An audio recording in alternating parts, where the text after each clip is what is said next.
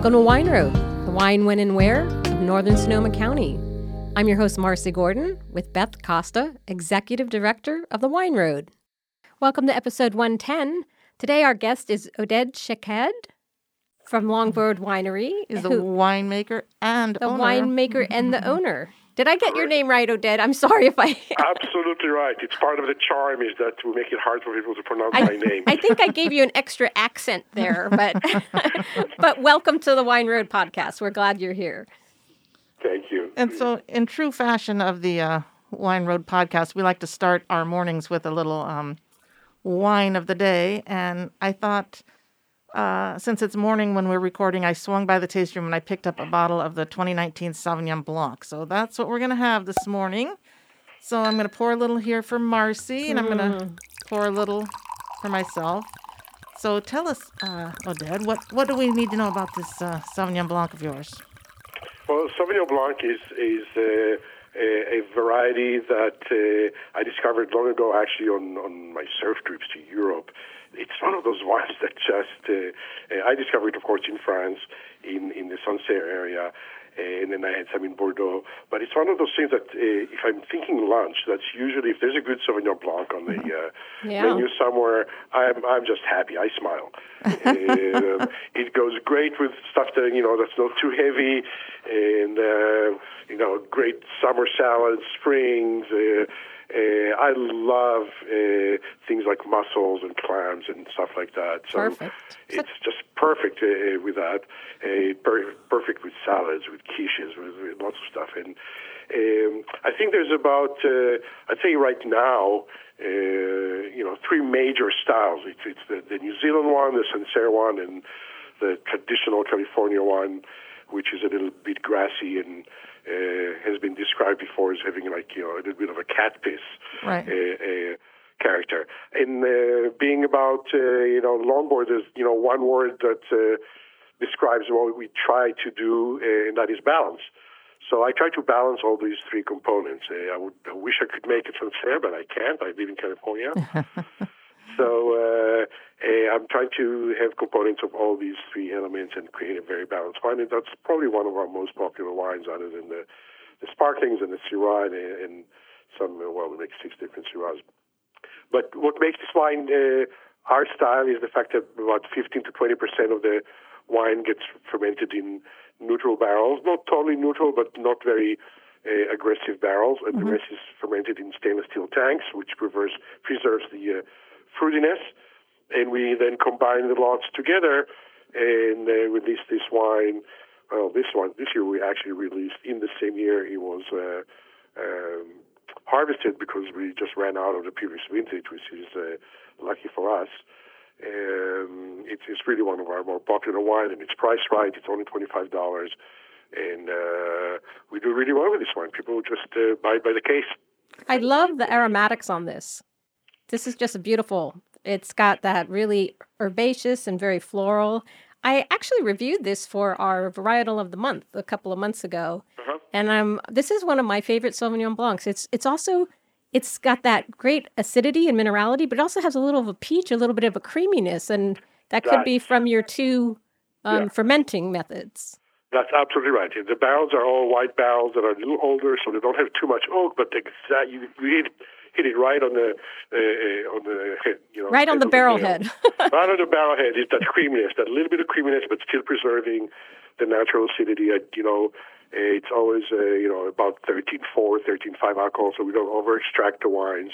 And that peachy, and almost sometimes you get a little bit of a citrus blossom aroma on it. Yeah, we want to have that, but we don't want it to be nothing but fruitiness. That's more the New Zealand style. The gooseberry is just like, that's a little too much for me.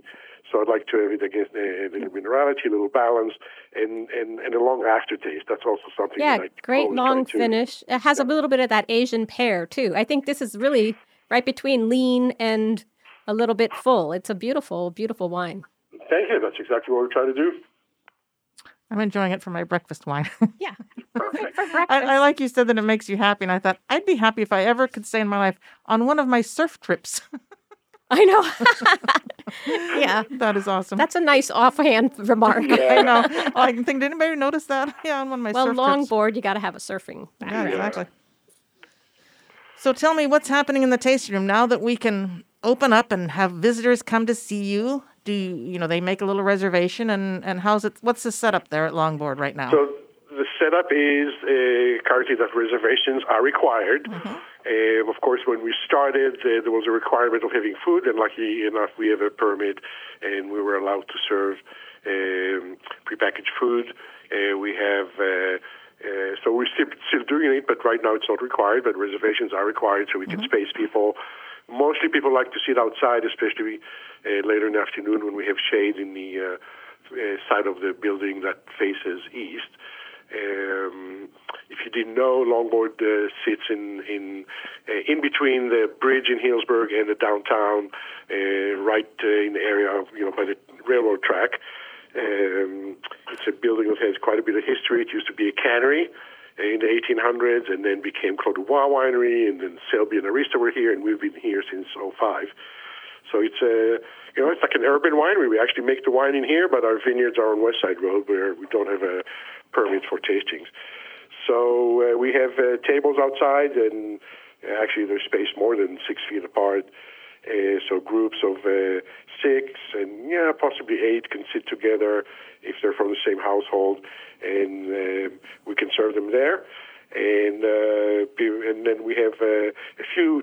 We of course don't serve on the bar, on the tasting bar, but we do have in the cellar 2 or 3 tables that are spaced more than 15, 20 feet apart. Yeah, so you have small groups. You have a big space. Yeah, you got in a there. good setup. Yeah. Well, and it's nice where you're located. It's walking distance from, if people come to Healdsburg and are just walking around the town square, you're actually walking distance. Absolutely. And we're also open. We close at 6, so we take last appointments at 5. So if people are wanting to have a glass of wine, and you can either have a tasting, or you could just come and even buy either a bottle or wine by the glass. By a glass, One of the things that's very, very popular is, of course, the sparkling wine. The 2 main ones we make are the Brut and the Brut Rosé. We also make a zero dosage wine, and it's kind of gaining popularity. It's a little expensive because it's aged 5 years on the yeast. Nice. But that's what it takes for specialty stuff. Nice. So, were you fairly busy during all of the shelter in place, or did you have some time to do anything extra or different that you don't normally get to do? So we were very busy through March. That's also when we do a lot of a big wine club shipment. Oh, yeah. March and April. And then April, of course, was everything stopped. So, we were suddenly had to furlough all the employees except one, and we kept on just doing online orders and a couple of promotions, and people were doing curbside pickups, and that was really, really slow. But we kind of caught up on. I was going to work every day because you gotta it's a winery, you gotta keep right. on have to be there, tending to things. But I did have also time to, of course, read some books at home and work on the yard and all kind of projects at home, paint the house. So there's always stuff to do. Now we're getting busy again, but we're now closed on Tuesdays, Wednesdays, and unless if we happen to be here, we might make an appointment on those days. But we're open now Thursday through Monday from 11 till closing time. And I'd say we'll never get too busy, so it's comfortable, because what matters for us the most is, of course, the interaction with our customers. We want everybody to have a great experience, so we don't want to have huge crowds in here. We're really right. comfortable with 2 or 3 groups at a time at the most. That's what I've sort of been talking to people about. The people that call the Wine Road office or email me, I try to say how, yes, everyone has to have a reservation now, and it's going to be different. You're going to show up, and the winery people are going to have a mask on, and you need your mask on until you taste. But it really is going to be almost an elevated tasting experience, because it is totally personalized. You're going to have your own little seating area, and the tasting room winery people are really going to be catering to you and your little table. So I think the experience when you come is still going to be absolutely fantastic, and it's still the most beautiful wine region really in the world. It's definitely worth the trip.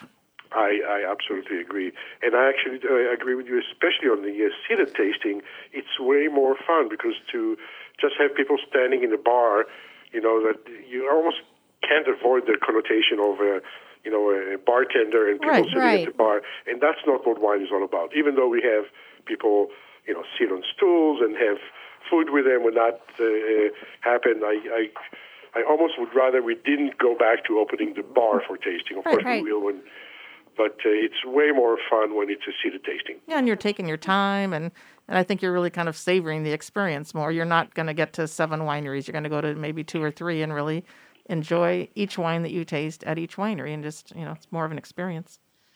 True. So, out on your property on West Side Road, so are you a gardener also? Do you by chance have a veggie garden? Or?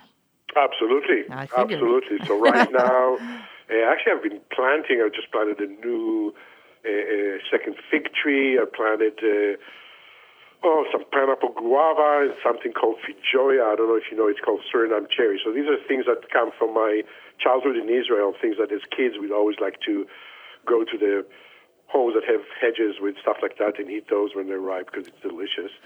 And of course I have a couple of different types of corn. I am totally addicted to padron peppers, of course tomatoes. Yeah. I always have a garden going on for the summer. Where we record here at Threshold Studios out in Sebastopol, Richard has a pineapple guava. And that tree, I fell in love with that tree the first time I saw it because it was in bloom. Mm-hmm. And the flowers are so beautiful. So now I have 3 of them that I planted a couple of years ago. I bought them as small little 1-gallon plants, and they're about 6 feet tall already. Oh my gosh, I love them. I'm so excited about them. So you're training them as trees or as bushes? Right now they're bushes, and I can't decide where they're planted if I'm going to want to kind of cut it up a little bit more, but I sort of want them as a bush. Yeah. Oh, and the fruit is delicious when it's ripe. It is delicious. I know. I'm so excited. What's one of your favorite dishes you make of Israeli dish, Oded? Do you cook a lot? Oh, yeah, definitely. So, whenever we have our wine club party, usually the employees end up working really late. So people used to just camp in my house, and it's almost a traditional thing for me in the morning to make them shakshuka, which is like an Israeli breakfast. Oh, I love that. Yeah. But I make stuff all the time, whether it's, my oldest son, youngest son, loves shawarma, and I always make hummus and tahini and sabich and just get inspired by, the climate is so similar. It's colder here, but it's still Mediterranean, so we have a lot of the same ingredients. Yeah. The hardest thing is to find a really good pita bread. So many times I have to just make my own because the stuff you buy here in the supermarket or in stores it's not real. Not real. No. We went to a great, Beth and I once in Pennsylvania, went to a fabulous Israeli restaurant that won the James Beard Award. And we just had the most wonderful time, all the different Mediterranean dishes. Of course, I ordered a wine with every dish, but it's such a great pairing food. That cuisine is wonderful with wine. Yes, absolutely. And a lot of veggies, not too much, not too heavy on the meat, so that works well. Yeah, nice. We're coming over to eat. Okay, we'll do. Actually, Beth probably has been here when we had the Food and Wine Affair going on. We've had Israeli-inspired cuisine quite a few times, and one of the things, I know so many Israeli chefs that work in the Bay Area that I've played with the idea of having an Israeli food summit here at some point. Oh, what an awesome idea. That is awesome, yeah. Yeah, but of course we'll have to wait until we can actually we can do it safely. We put that on hold. We have so many ideas now that we can't do.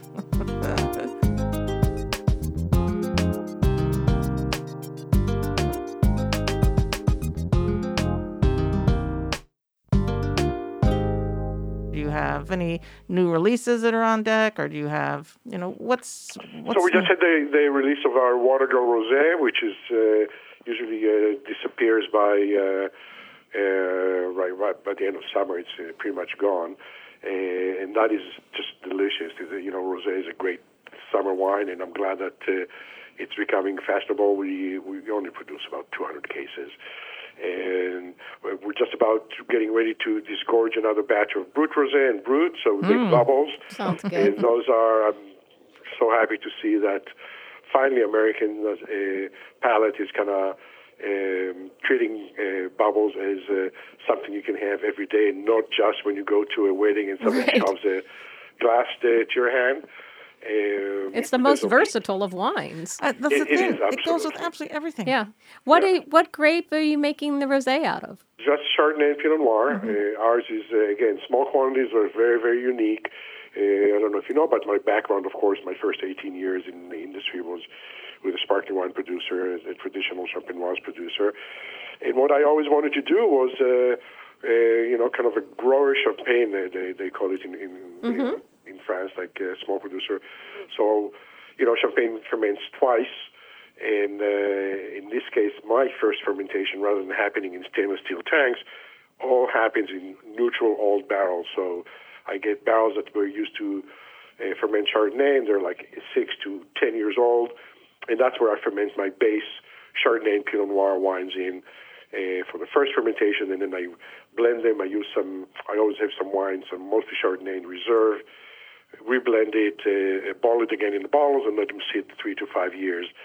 So it's a very, very unique sparkling wine in that, again, that creaminess and minerality that you see in Sauvignon Blanc. It's a twist on that. What it allows me to do is to release sparkling wines, Méthode Champenoise, that are, one of them is bone dry, absolutely no dosage when it's disgorged, and the other two are barely a brut, so they're really, just 0.6%. Sounds wonderful. They are amazing. I've done a lot of quality control for Thank you. I'm a team player. And you're right. It's one of the most versatile wines. I mean, other than barbecue, you really match it with a lot of other stuff. Other than that, we have, right now, some of the other than Pinot Noir and Syrah and Cab, and of course our Merlot, which has always been one of our unique things because it's a field blend, very old Merlot. It's a Merlot Malbec blend. But the newest one is the Carignan, which is a variety that not many people know. No, there's not a lot. This comes from an 88-year-old vineyard in Mendocino County, so it's an old vine Carignan, and it is such a food-friendly wine. It's one of those wines that if it's a super hot day, like today would be, you can actually take that red wine and put it in the fridge for like 10, 15 minutes, and it'll go great with like whatever you're cooking on a grill or salad you're having, because it does have that little bright cherry and good acidity and it's not too alcoholic, it's not too heavy. So we'll have to. I don't think we've done Carignan as our varietal of the month yet, have we? No, please, let's do it. So we'll have to do that because I don't know that people are super aware of it. And we probably have about, maybe 7 or 8 wineries in our area that are producing that. Black Bay Carignan, that's right. Yeah. You know that it used to be the most planted red variety on the planet? Oh my Lord, no. It used to be, but then of course in areas where you can get high production, people, right. It's always tempting to get 12 tons an acre, and then it makes it just a generic. Right. Yeah. So, I feel like everybody's trying to almost do double duty at work because we've had so many changes and the shutdown on this and that. But do you have any time off schedule? Do you have a surf trip planned? Do you have something? Are you going to be able to get a getaway sometime this summer? No, hopefully just local stuff, maybe a day or two. Okay. And when I can, I try to go, especially when we're closed Tuesday, Wednesday, I try to just sneak out to the beach and just chill out and recharge my spiritual batteries.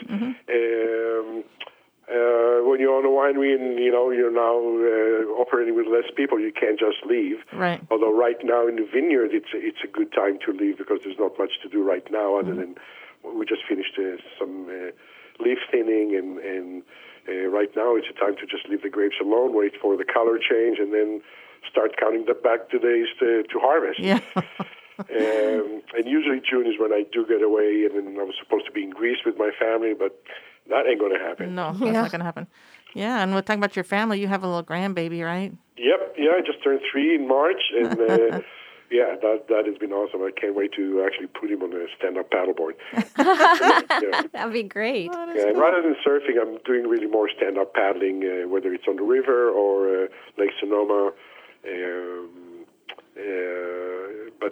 trips. I mean, it's just we're going to have to wait until we deal with this pandemic. Yeah, It's really important to keep yourself healthy. Right. Yes. The stand-up paddleboard thing at Lake Sonoma, I have a lot of friends who do that on a pretty regular basis. You'd like That's it, Beth. cool. You could actually drink wine on a stand-up paddleboard. You probably could, but you probably wouldn't be able to paddle that long. Yeah. Like the walk. We just have to entice her with one, and then we'll get her to the other. Yeah. I like to sit in my garden and do nothing and drink wine. That's my Drinking perfect wine day. is more fun when you're just tubing. Yeah, that's right. Yeah. So I live up in Cloverdale, so I have a good route that I can park at one end of the park and raft down. It takes about 2 hours to the other end and walk back to my car. So, yeah. Oh, perfect.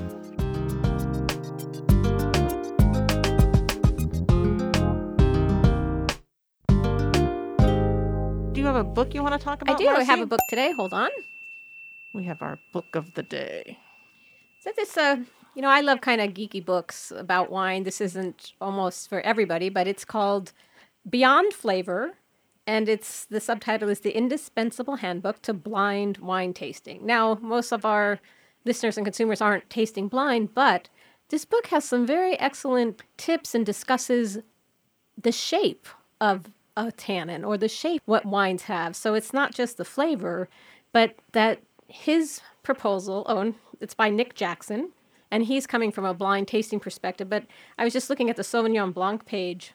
He talks about how the minerality, how in the mouth it feels almost spiky, depending on where it's grown, different aspects that create this shape and the profile of a flavor. And I just found this. Of course, I love this kind of She's stuff. fascinated.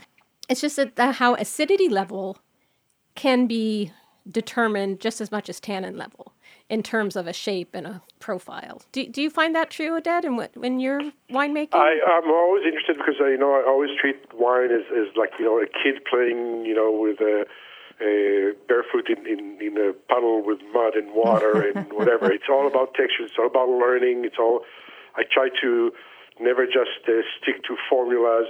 So I never thought about it as we do say that a wine is angular or whatever, but without having read the book, I don't really know exactly what he's talking about, but it sounds a great way to describe something. I mean, wine is a subjective issue anyhow, but it definitely sounds a very interesting way of approaching it.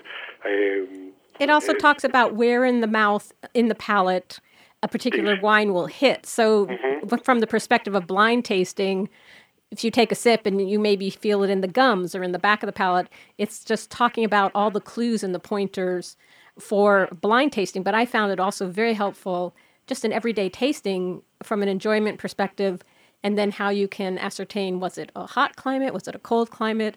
That is excellent. But one of the things we did at the winery before is we have a set of black glasses, and that's one thing that I really recommend to people. Yeah, it really opens your eyes, no pun intended, when you don't see what you're tasting. It really sets it in your brain. I think it makes it more enjoyable. And it's a great just training tool. I mean, people sometimes get intimidated with the whole idea of tasting, but I always tell them it's we all have what it takes. You just have to keep on training yourself, and that's one great way of. We just put like little standards in it, like a little piece of Meyer lemon or a little. Yeah, that's wonderful. Raspberries, and let people smell and see if they can guess what's in it without looking inside. And people love that. We always have raffles for whoever guesses the most correctly. But on the more advanced level, it's really fun putting a wine in there and asking people, okay, is it red or white? And see how hard it is. Yes. To tell without seeing the color if you're smelling a red wine or a white. This makes your wine experience much more enjoyable. Education is not just about facts and figures. It's really about helping you discover your own palate and what you like. Mm-hmm. Absolutely. So, and it's no different than music. If you just stick to one type of music, it's okay. Your experience is going to be limited. But if you, I try to listen to hip hop even though I didn't grow up with hip hop. It's like you get it's educational, and you'll surprise yourself on what you like or don't like. Right. Yeah, exactly. So Expand your horizons. expand your horizons. So here's a way we've been expanding our horizons lately is a lot of people are doing virtual tastings because people haven't been able to come visit. Have you ventured out into that area, Oded? We've done a little, and then we kind of saw that without doing something more specific, it just ends up being kind of repetition of everything. And the one thing I will just refuse to do is lecture people about what I'm tasting or feeling. I don't like doing that. Right. So we're working now on two things that I'm trying to develop. One of them is actually I want people to be able to taste the same variety, young wine and older wine. So we're kind of digging through our library so that they can see the progression. The aging potential. And how wines age, because I think that's the next step in kind of educating the American palate. Excellent. Is right now most wines are drunk within days of purchase, but people who have a wine, an older, more mature wine tradition, like if you go to Europe, people actually have cellars that they, not for trophy, not to impress people, but where they just age wine and go regularly and say, okay, when this wine is 4 years old, I'm going to start pulling bottles and drinking a bottle a month or whatever, because that's when it peaks. And that's the next fun experience, and that's what I'm doing at home, and that's what I'd like to show people that they can do. Our wine club members love when we have a sale of library wines because we always keep some in the back. And the other one is possibly doing a blending seminar, but that is very, very complex because, you have to kind of bottle stuff and send it all over and let people blend their own with you in there. Well, I like that you're at least trying to think through something above and beyond just opening a bottle of wine and doing I it. think there has to be some kind of action beyond just the tasting. You should do an Israeli cooking class and pairing with your wine. Absolutely. Actually, we're doing something now with and that's right now it's a private club where a chef is doing cooking classes to his network, and they are doing it. The next one is with our wines, and then we're kind of exploring doing those on a bigger scale and inviting the public to it. But we're trying to figure out how to manage it. Yeah, how to make it all work. Yeah, I love it. Yeah. Cool. Planning ahead. So let's see. I think we're kind of wrapping up. I do want to mention that I have our item of the day. We have an item, and I'm wearing it, and that's why it sounds maybe a little bit muffled in the interview, but we have super cute. They're sort of a cottony knit face masks, and everybody now has to have a stylish face mask. So this has our little Wine Road logo, and it says Sip Sonoma. And if you're a listener and you send an email to info@wineroad.com and send me your name and address, I will pop one of these in an envelope and mail you, so you can have your very own Wine Road face mask wherever in the world you are. It's quite fetching, if I do say so. It looks great. It's super cute. It's super comfortable. I sent one to all of our winery members, and I probably had 20 of them who found out who made them, and they ordered their own for their own wineries because they are really comfortable. They're cute.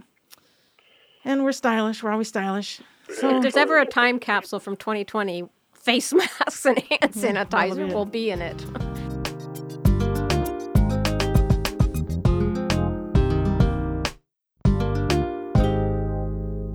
I only just want to mention one more thing on our website, and that's wineroad.com. We now have added if you search for wineries, next to the winery name, there is a button that will link you directly to their reservation page, because all the wineries do need you to call ahead of time or go online and book a set time so that they can manage their traffic flow. So there you have it. I think that's it. I think that's it, Oded, unless there's anything else you want to tell us about. No, thanks. And the best way to reach you is through longboard.com? Longboardvineyards.com. Longboardvineyards.com. We'll put that in the show notes. We'll put also a link to this beautiful Sauvignon Blanc in the show notes. Oh, thank you. And I'll take the rest of it home. And she'll go practice paddleboarding with her bottle of wine. There we go. And we should do a sparkling wine tasting when we do the next release. Yeah. That sounds terrific. Thank you so much for being our guest. And we'll see you on the Wine Road. And thank you, and thank Beth for all the great work she's doing promoting the Wine Road. Thank you. Yay, Talk Beth. to you soon. Bye-bye. All right, bye.